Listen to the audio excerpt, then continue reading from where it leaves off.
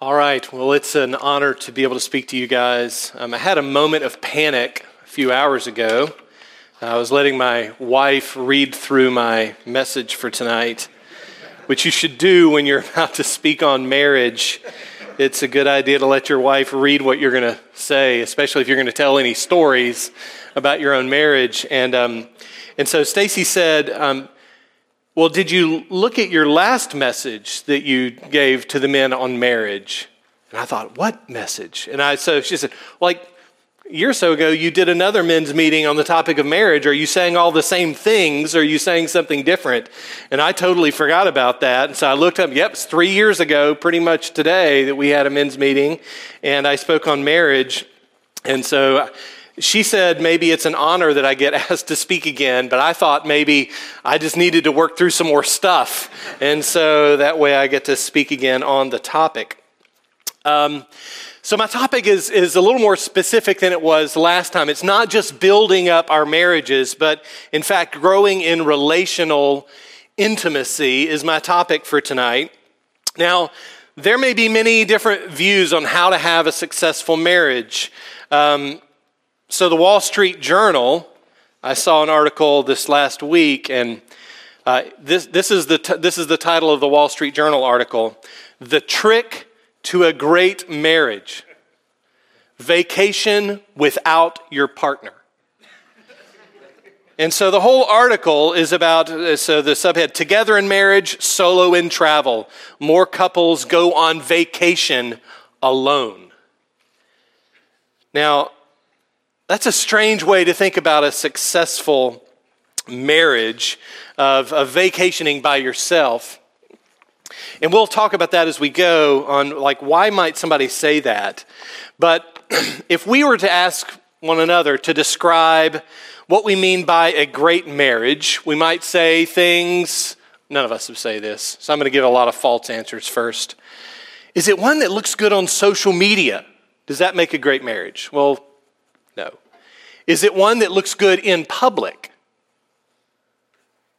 Is it one that seems easy with very little conflict, where both spouses agree on most things?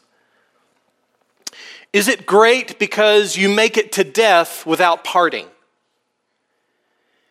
Is it great because both spouses share similar interests and goals?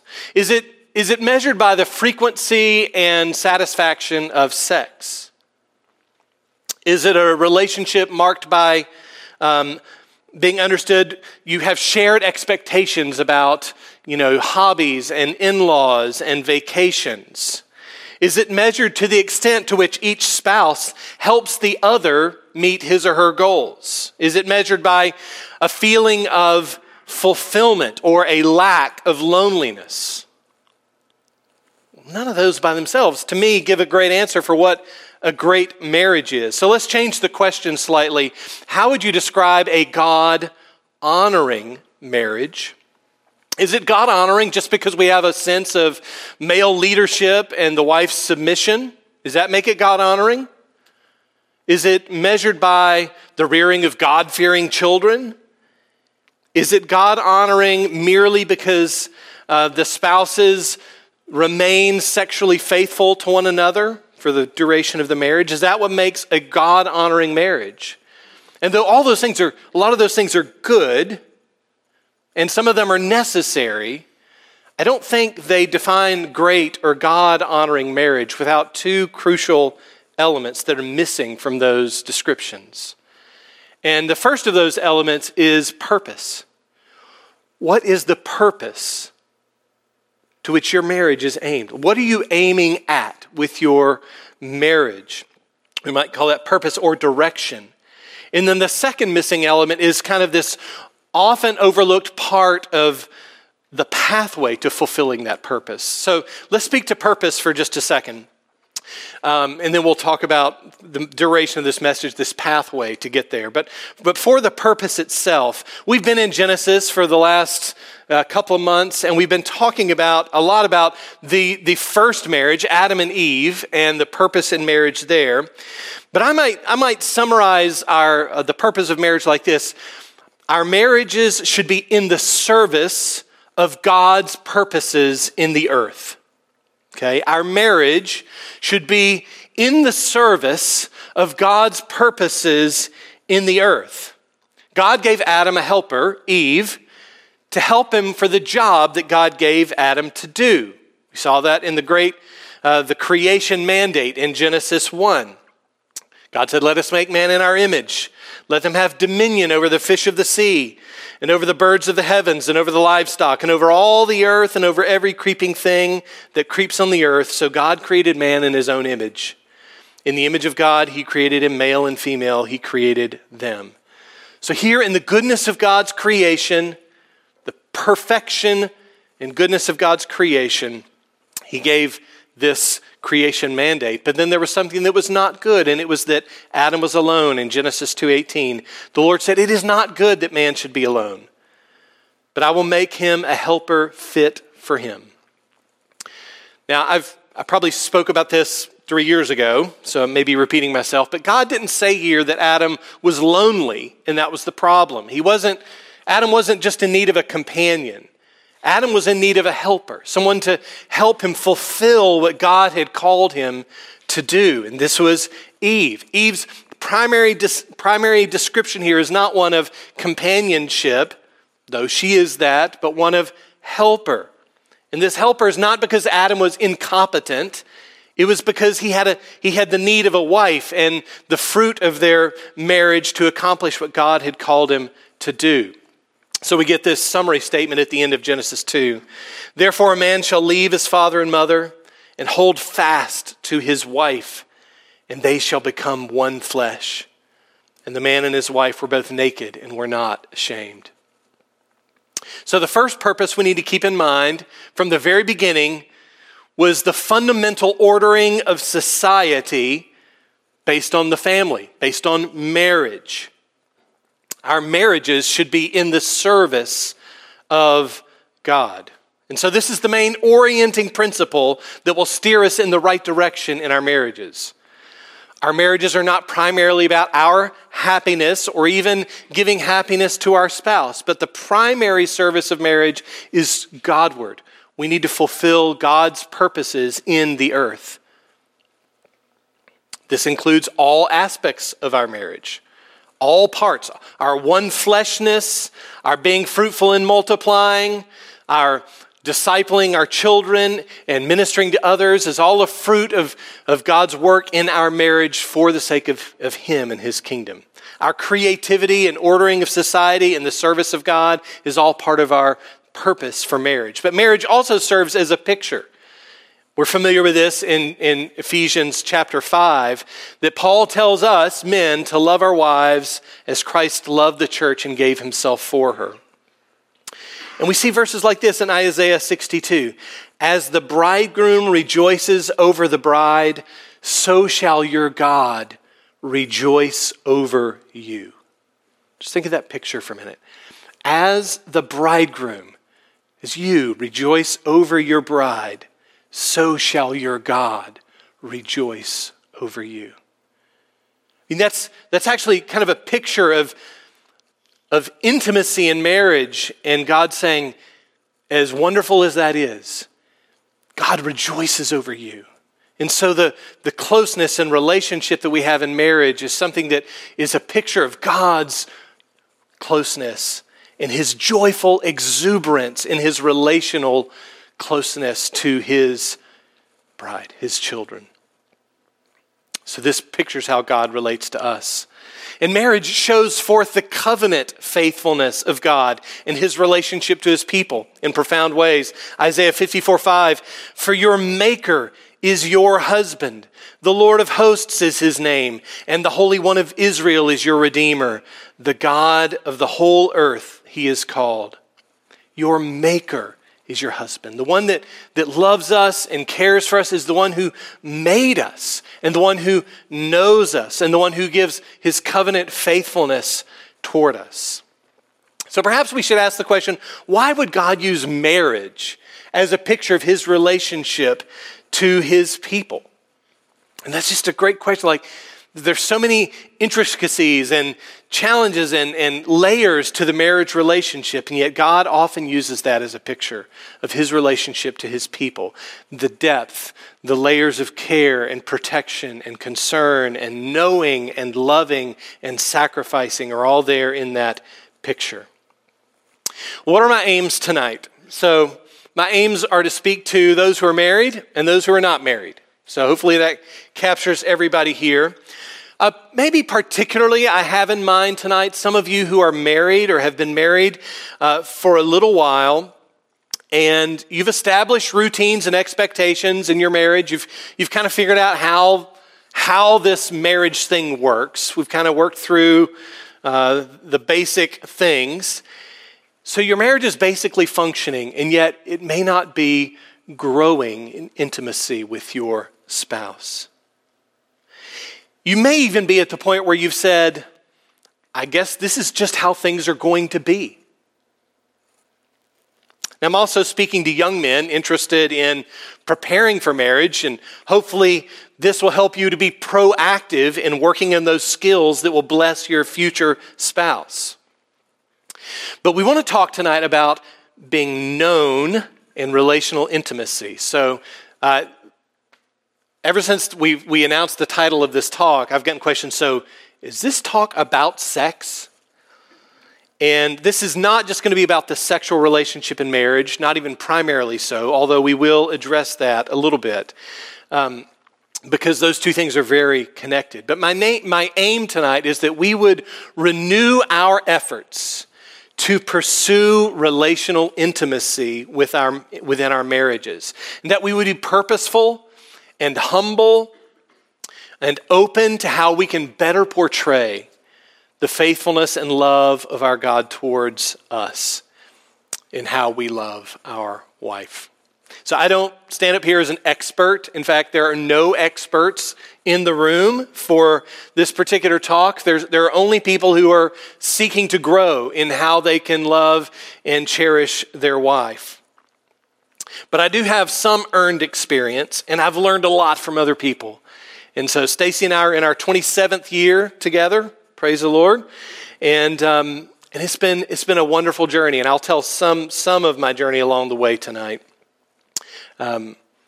So remember, there are two things not to lose sight of. One is we have to keep the purpose of marriage in mind. The other is that our pursuit of relational intimacy in marriage is to better portray God's care and love for us.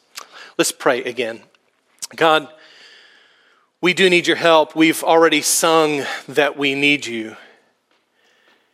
And God, I'm just aware, even as I stand up here to speak to my brothers in the Lord, that I need you. That I've not at all arrived in this topic, that I have much to learn, that I look forward to growing and being changed by you so that I love my wife more. That I'm eager tonight to walk alongside my brothers as we seek to be husbands that portray Christ's love for his church. And Lord, help me to speak clearly and truthfully from your word. And I do pray that you would protect us from any error tonight. Protect me as I speak. Protect us as we listen. That you'd protect us from any errors in how or any way that this might be distorted in how we would apply it in our marriages. So Lord, help us now, we pray in Jesus' name. Amen. All right, so number one, we are called to relational intimacy. We are called to relational intimacy. Now, in my own experience, there have been seasons in my own marriage where things felt a bit more roommate-ish than marriage-ish. Or maybe they felt more like fellow travelers than husband and wife. And I don't mean by that those seasons were seasons where we weren't physically involved together or romantically involved together. I just mean that the day-to-day life didn't feel like husband and wife. It felt like we're just kind of living life together. We could go through long stretches of doing things together or doing things apart, where we're sharing goals like raising our kids, but largely missing out on the richness, the depth, the beauty of our relationship to one another. I'm sure this can look different within different marriages, but for us, we could go long stretches without conflict, without drama, and therefore, very easily we could drift into just kind of living like roommates, just doing the things together. And there are seasons in life where that's just how marriage looks. You're in the middle of raising a bunch of young kids, and that's part of one of those seasons. But what I'd like to call us to tonight is there should be renewals after those kinds of seasons of growing relationally in intimacy with your spouse. So I'm going to point us to a few passages in the pursuit of relational intimacy. So first, Genesis chapter 4. We've been in Genesis for quite a while, so I have a few things to say from Genesis tonight. This is it's almost treated like a throwaway verse here in Genesis chapter 4 because we get on to other things. But Genesis 4:1 says this, "Now Adam knew Eve, his wife, and she conceived and bore Cain, saying, 'I have gotten a man with the help of the Lord.'" Now, it's obvious that this verse is actually referring to Adam and Eve having sexual relations and Cain being conceived. However, what's not so obvious is why God would use the word Adam knew his wife. Now, we're used to that kind of language, but it's not obvious. It's not obvious why God would use that. Adam knew Eve. There are other ways the Bible uses to talk about this. In 2 Samuel, it says, "Then David comforted his wife Bathsheba and went into her and lay with her, and she bore a son and called his name Solomon." So the Bible has other ways, lay with, go into, to talk about this act. And yet, right here in the very beginning, it's Adam knew Eve. Adam knew Eve. To know, to refer to this act of sexual intimacy 3 different times in this chapter. Verse 1, verse 17, verse 24, 25. Adam knew. That should pique our interest about something important here. One commentator says this, "The use of the word knew for sexual relations conveys the biblical idea of sexual love. Far from the erotic indulgence practiced by the world, it conveys the idea of personal, intimate relationship and awareness of God's purpose." Notice that the text adds his wife to Eve, reinforcing God's design for sex only within marriage. Adam knew his wife. The Hebrew word here is yada, and it's used a bunch in the Old Testament. And it points to knowledge through personal experience, not just intellectual understanding. So Adam knew his wife. My point isn't to say that the only way to know your wife is to know her physically, but that there is something in this language that points to the closeness, the oneness, the vulnerability in our marriage. To see this word used in a slightly different way, you could look at Psalm 139. I just picked out a few verses. So Psalm 39, 1 and 2. "O Lord, you have searched me and known me. You know when I sit down and when I rise up. You discern my thoughts from afar." Verse 4. "Even before a word is on my tongue, behold, O Lord, you know it altogether." Verse 23, "Search me, O God, and know me. Know my heart. Try me and know my thoughts." So just hear the echoes here on what we mean by Adam knew his wife. We're asking that God would know us in these ways. I mean, Psalm 139 is so personal. It's so relational in God knowing us, this invitation for how God knows us, how deeply he knows us, and how that works itself out in his care for us. Now, we'll talk more about the physical side of knowing a bit later, but at this point, just consider the significance of this deep personal knowledge of another. How well do you know your wife? Is this knowledge growing?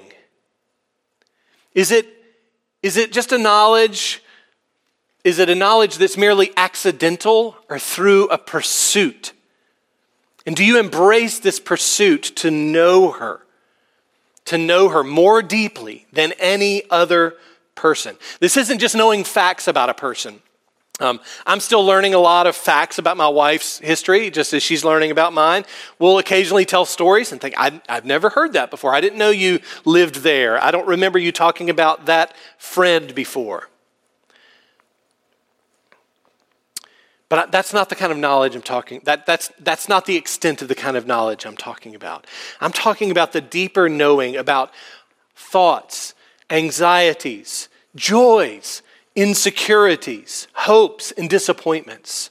How well do you know your wife? This kind of knowledge takes time and curiosity and care and trust. So Adam knew his wife. And don't just limit that to the creation of Cain. See that as a picture of a breadth of knowing his wife. Another passage we might consider would come from Proverbs 31. Now, I think Proverbs 31, that's the passage that we preach to the wives, not to the husbands. But there's a really interesting phrase here in Proverbs 31, 10 and 11, 10 through 12. It says this, an excellent wife who can find? She is more precious than jewels. The heart of her husband trusts in her, and he will have no lack of gain. She does him good and not harm all the days of her life. So, not only does a husband need to be a careful student of his wife, he also needs to be vulnerable and trusting of her. This passage in Proverbs is pointing to the characteristics of a wife who fears the Lord. But the embedded idea here is it's a clue to how a husband should relate to his wife. I still have the New King James in my head here. It's what slips off my tongue. The heart of her husband safely trusts in her. The heart of her husband safely trusts in her.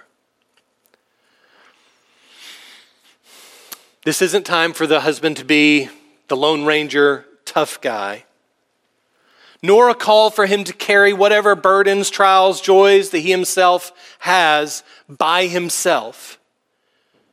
In Proverbs 31, the husband safely trusts in her. I really appreciate how one of my brothers here shared with me yesterday regarding relational intimacy. He said that our wives are often asking two questions. Do I know my husband? And is my husband allowing himself to be known? Do I know my husband? And is my husband allowing himself to be known? Now, some of you are saying, of course my wife knows me.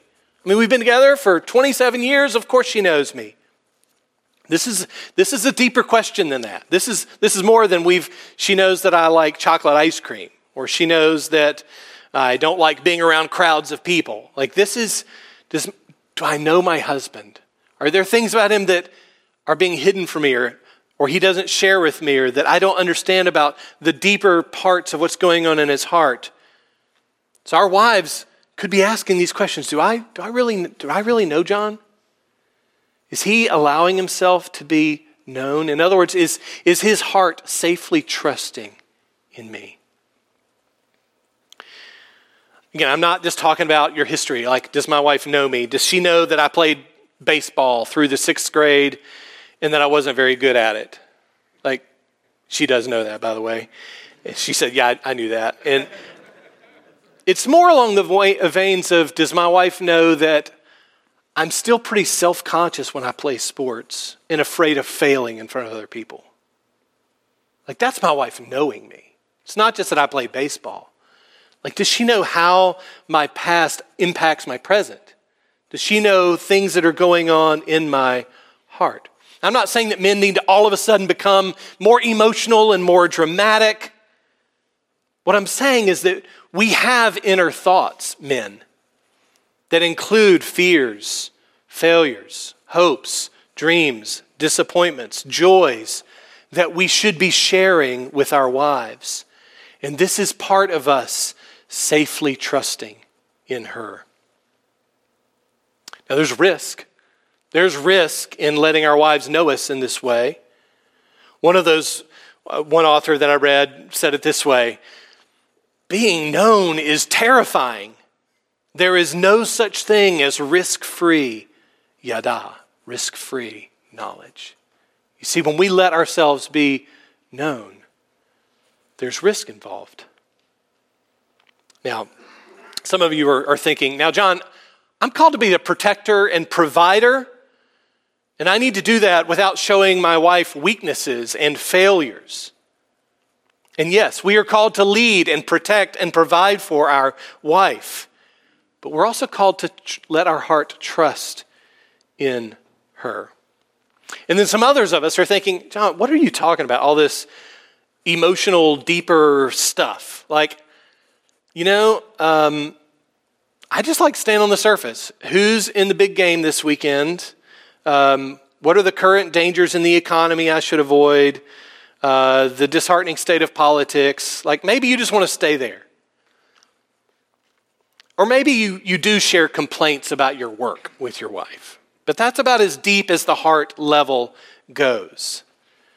But I think, men, that we're called to share our spiritual realities, what's going on in our lives with our spouse, more than with anyone else. This is a good opportunity for us to grow together. Yet more of us are thinking, but John, my wife is not the Proverbs 31 woman. None of our wives are the Proverbs 31 woman. Some of you are thinking, my wife isn't going to do me good and not harm all the days of my life if I share everything that I'm thinking and wrestling through. Maybe she'll laugh at me. Maybe she'll criticize me or mock me. Maybe I'll lose some respect in her eyes. But friends, we need to grow relationally with our spouse. And that's going to require vulnerability on our part. So allow yourself to be known.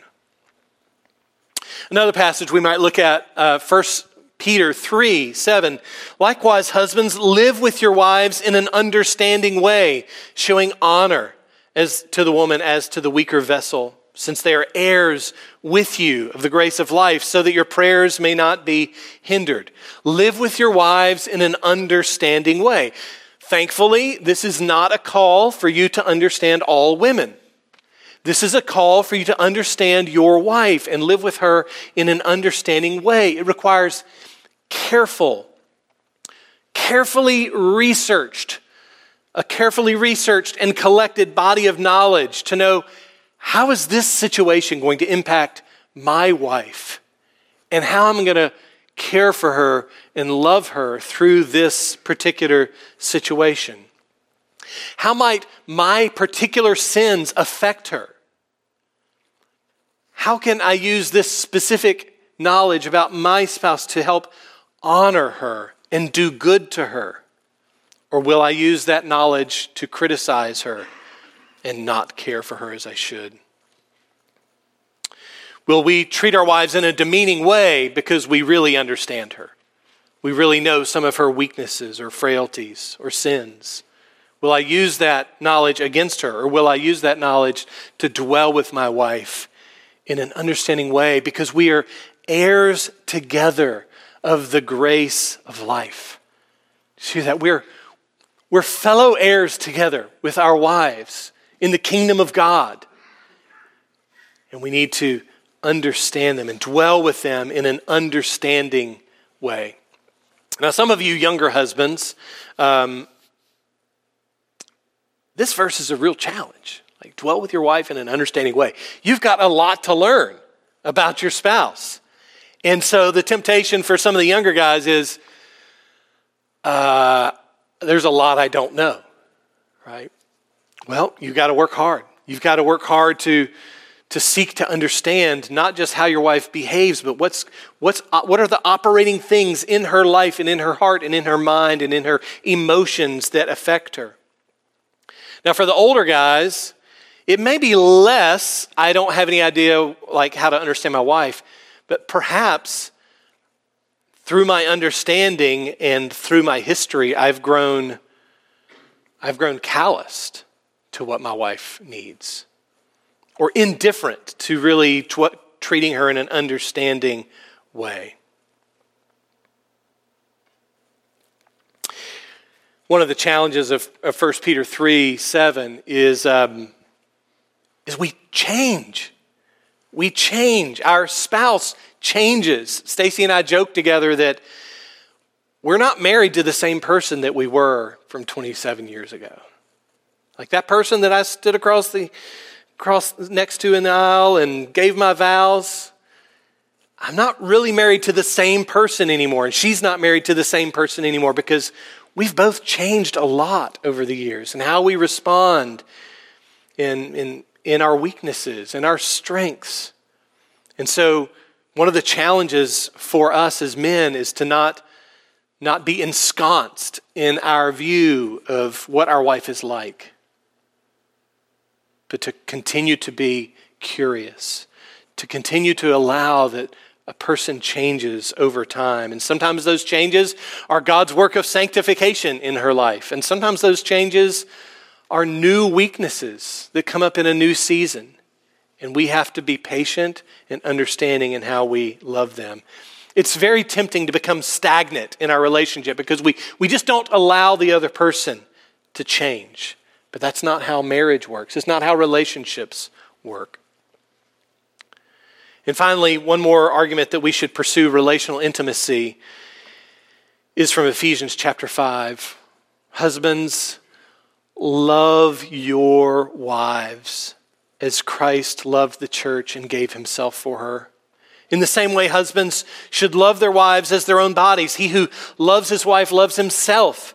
For no one ever hated his own flesh, but nourishes and cherishes it, just as Christ does the church. So friends, in order to nourish and in order to cherish our wives, we need to know them. We need to grow in our knowledge of them. We need to allow ourselves to be known and understood. We need to be vulnerable with them. There is a knowledge in this passage of weakness and failures in Ephesians 5 that reminds us of God's washing and God's sanctification in our lives. And as husbands, we are called to know our wives in the same way, to act redemptively and lovingly toward them. Well, next, I'd like to look at some of the hurdles to relational intimacy. So I'm trying to make the appeal to us tonight that as men, we need to grow in our pursuit of a deeper relational intimacy with our spouse. But there are hurdles that get in the way that make this hard. By no means am I suggesting that this is an easy task. On the contrary, it is quite challenging at times and complicated. And I wonder if it would have even been challenging for Adam and Eve apart from sin. Like, would it have been challenging for them to really understand the other person? I don't think it's just automatic that without sin, they would have totally understood each other. And yet sin came in, and now it's no longer just challenging, but complicated. Complicated. It's been complicated by sin, and now because of sin, it involves risk and sacrifice. So I'd like to consider a few hurdles. Now, hurdles may be the wrong image because what do we do with hurdles? We put hurdles up on the track to make the race more interesting, right? Or more challenging. That's not really what I mean when I talk about hurdles to relational intimacy. I mean more like stumbling blocks, which is what a hurdle would be to me It would not make the race more interesting or challenging for me to try to run over hurdles. It would be a stumbling block. I would be on the ground. So what are some of these hurdles or stumbling blocks? Well, the first would be shame. Shame. So if you're still in Genesis, in chapter 3, verse 7, like right after the first sin, this is what it says. The eyes of both were opened, and they knew that they were naked. And they sewed fig leaves together and made themselves loincloths.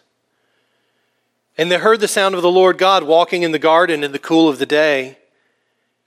And the man and his wife hid themselves from the presence of the Lord God among the trees of the garden.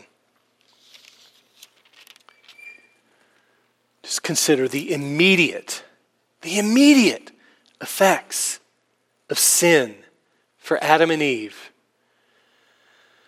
They knew that they were naked, and they hid themselves from one another through the loincloths and from God by hiding in the garden.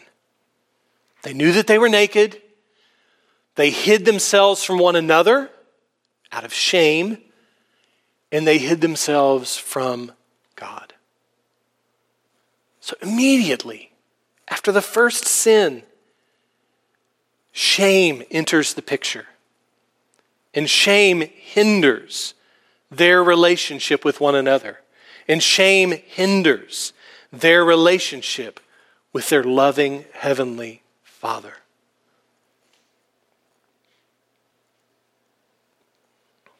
In verse 10, in response to God's questions, Adam says this. He says, I was afraid. I was afraid. Shame can become a stumbling block to our intimacy relationally with our spouse and with God. So don't be surprised when our sins and failures tempt us to hide from one another and to hide from God. But that is not the path of redemption and love. In 1 John, if we say we have no sin, we deceive ourselves and the truth is not in us. If we confess our sins, he is faithful and just to forgive us our sins and cleanse us from all unrighteousness. So the kind of yada, knowing that we are talking about, includes understanding one another's sins, failures, and shame. But it also preaches the gospel to one another. The gospel that says if we confess our sins, God is faithful to forgive us and cleanse us from all unrighteousness. So friends, shame is right there. Shame wants to keep you from being relationally intimate with your wife. Shame over things that you've done. Shame over things that would impact your relationship to her.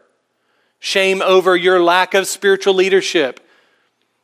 It could be shame for things that are sins and shame for things that aren't. But don't let that keep you from growing in a deeper relational intimacy with your wife. Second, not just shame, but a lack of vulnerability. So I've already kind of talked about this, but if not met with faith and confession and repentance, then our shame leads us to limit our vulnerability to our spouse. To be clear, I'm not saying that we must confess every sin to every person that we meet. That's not what I'm saying. But our sins affect our spouse more deeply than any other person. And so are we going to allow shame to put a barrier, a wall up between my knowledge of and her knowledge, my knowledge of my wife and her knowledge of me? Remember our question, do I know my husband and is he allowing himself to be known? Shame can lead us to a lack of vulnerability. Now, the impulse that we often have is I'm going to get fixed first, right? I'm going to fix the problem. then we can talk about it in hindsight. But the problem, friends, is often that just does not lead to the right path. Often we need to be honest. Now, maybe the first person to talk about a sin with is not your wife, but we do need to be vulnerable with our spouse. If unchecked, that lack of vulnerability then leads to dishonesty. Now, this could be outright lying about something, or it could be presenting a picture that is misrepresenting what's true, right? It's misleading. Now, of course, pornography comes to mind when I'm talking about these subjects, but by no means do I believe it's the only area of sin and dishonesty that can have significant effects on our wives. So beware of the temptation to hide something from your wife so that it paints you in a better picture. Perhaps the situation needs wisdom to know how to talk about it, but beware of the temptation to be dishonest. Because if you said what was really going on, then maybe you would be inviting her criticism or concern or confrontation. Now, there may be areas of disagreement that you have with your wife, and you just don't want to keep bringing up the disagreement. For instance, your wife may think smoking cigars is wrong. And you may think smoking cigars is just fine. So to avoid confrontation, you attempt to hide when you've smoked. Now, this is not the recipe for unity in your marriage. Now, is smoking the cigar right or wrong? It doesn't matter in this picture, right? What matters is when we hide things from our spouse, that does not lead to relational intimacy.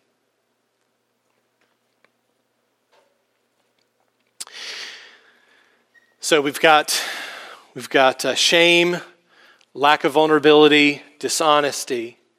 Then there's this whole other side of a different hurdle to our relational intimacy, which could simply be not giving time and attention to developing your marital relationship together. It's quite easy to fill your schedule with work and church activities and kids activities and hobbies so that you actually don't have much time left to develop relationally with your spouse. And so your relational intimacy just shrivels for lack of attention and lack of purpose. And sometimes life just comes in on us and makes that more difficult. But sometimes it's actually intentional by one of the spouses to mask relational difficulty. So we put more distance and spend less time and avoid those conversations because they're difficult. And it creates more distance and more disinterest in the parties. Resist this, friend. Resist this. It is possible that over time, your interests and your wife's interests are going to grow farther apart instead of growing closer together. Your young married years, you're having kids, you're doing things with the kids together, your life revolves a lot around the family, and then as you grow older, your interests go in different places, and eventually the secret to a good marriage is vacationing solo, right? No, that's not a good solution. But we should be aware that sometimes our interests are going to go in different directions. And so as leaders in our homes, we have to be intentional to pursue our wives relationally.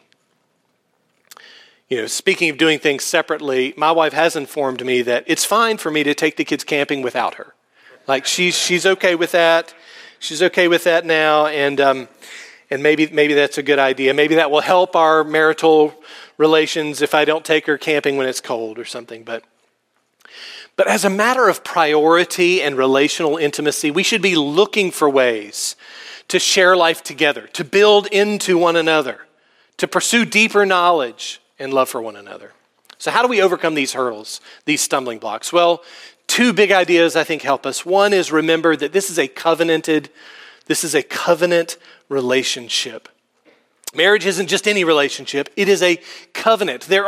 There's a reason that we make vows to one another in sickness and in health for richer, for poor, until death us do part. There's a reason we make those promises, and it helps us focus and bring us back together to pursue our wives. So there are things we can do to add to or take away the sense of safety in our relationship on how we share and how much we share. But fundamentally, we start with, this is a covenant. We have covenanted together to bear with one another through all things. That should help us in times of difficulty or disappointment. And now there are acts of unfaithfulness that can even break those marriage vows. And that's a conversation for another day. But for now, just realize that your covenant faithfulness to your spouse means that you have a greater obligation to overlook and to forgive, and also a greater obligation to be honest and vulnerable than with any other person in the world. We're covenant with our spouse. We're in covenant with our spouse. Also, we're gospel people. Not only is this a covenant relationship, but we're a gospel-loving people. None of our marriages survives because we've executed them perfectly. But by God's grace, through our weaknesses and our sins, God, when we humble ourselves and come before Him, He blesses us, offers forgiveness and grace to us. Such were some of you, Paul says, but you are sanctified, you are justified in the name of the Lord Jesus Christ by the Spirit of our God. So we need to beware of those hurdles. And finally, let me speak to the role of sex in relational intimacy. So like I said, ever since we published this talk, I've gotten various questions about what am I going to say about sex in marriage? And like I said, these things are connected. And I do want to make some statements and point us to a few passages. And we'll have some time for praying for one another. First, sex is not optional in your marriage relationship. Sex is not optional. Now, we need to note that marriage is the only appropriate context for sexual intimacy. It belongs exclusively within the covenant relationship. Just think about that. The fact that we've made promises to one another is what makes the sexual intimacy not only right, but commanded. It's not just allowed. It's part of the covenant. It's commanded. 1 Corinthians 7, typical place we would go to say this, but the husband should give to his wife her conjugal rights, likewise the wife to her husband. For the wife does not have authority over her own body, but the husband does. And likewise the husband does not have authority over his own body, but the wife does. Do not deprive one another, except perhaps by agreement for a limited time, that you may devote yourselves to prayer. But then come together again, so that Satan may not tempt you because of your lack of self-control. It's almost like Paul said, for a time, stop devoting yourselves to sexual intimacy and devote yourselves to prayer. And then come back and devote yourselves to sexual intimacy, right? For a time, you can do that.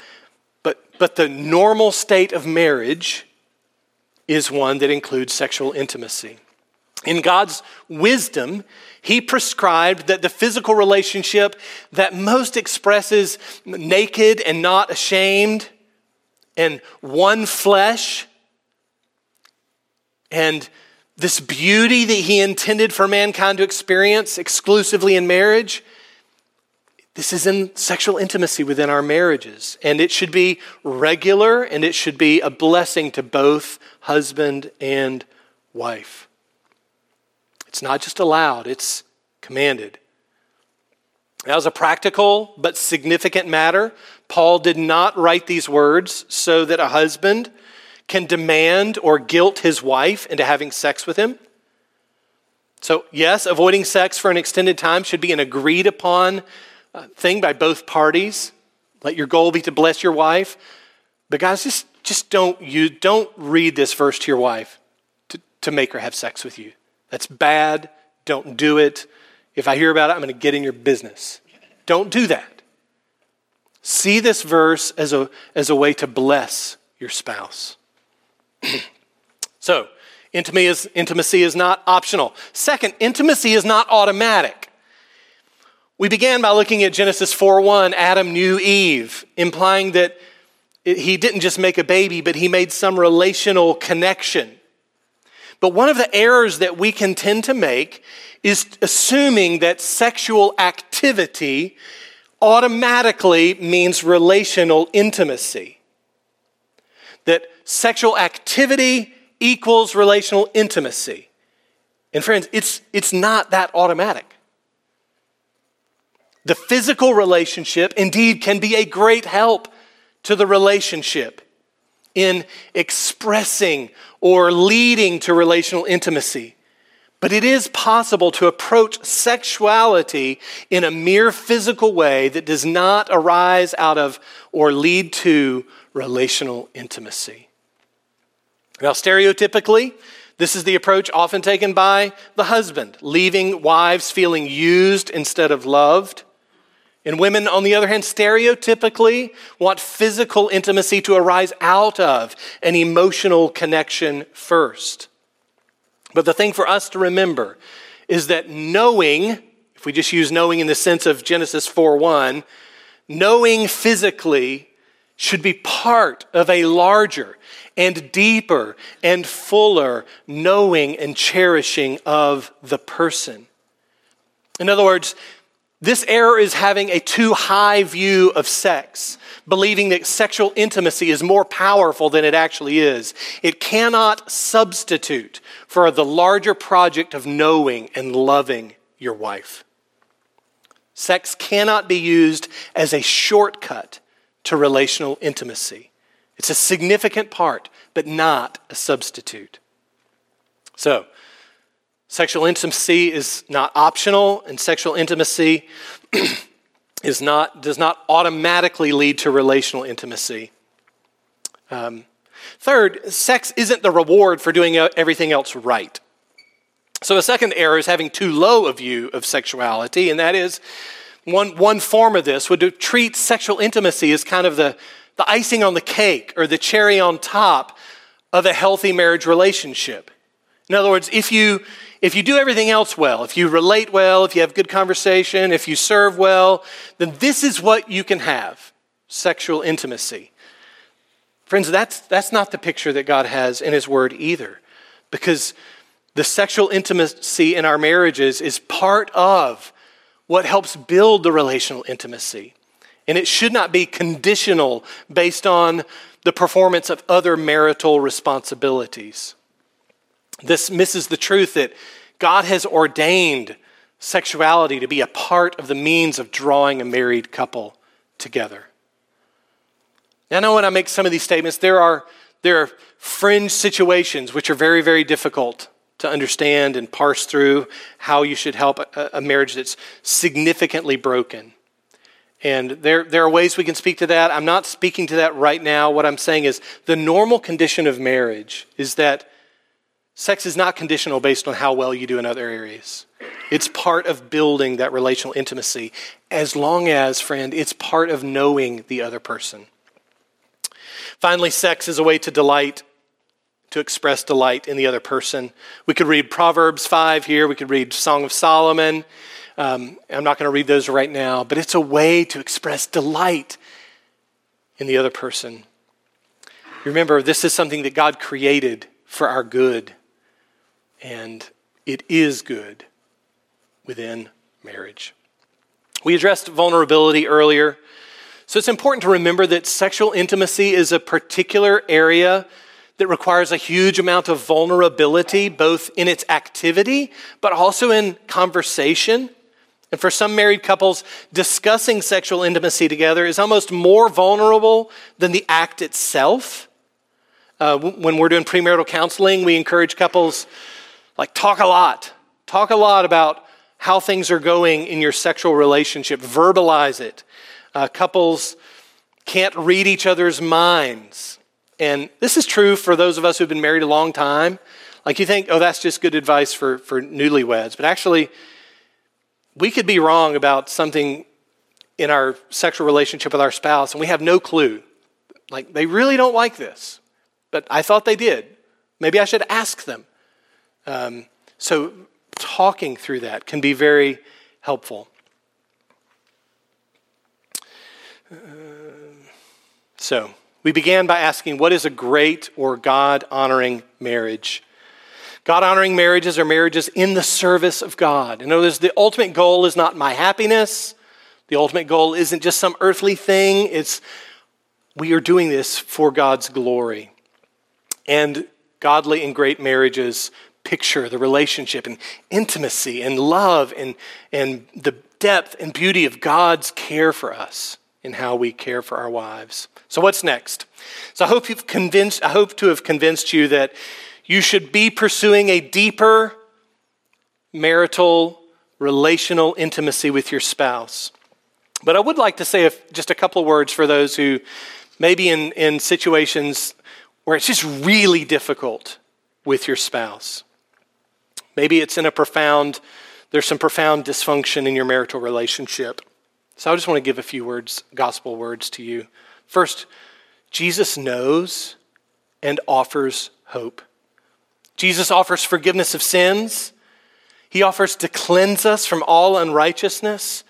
That cleansing from all unrighteousness goes from before marriage to during marriage to perhaps after a failed marriage. God offers forgiveness of sins. Second, your marriage doesn't have to stay where it is right now. Change is possible through the power of the Holy Spirit.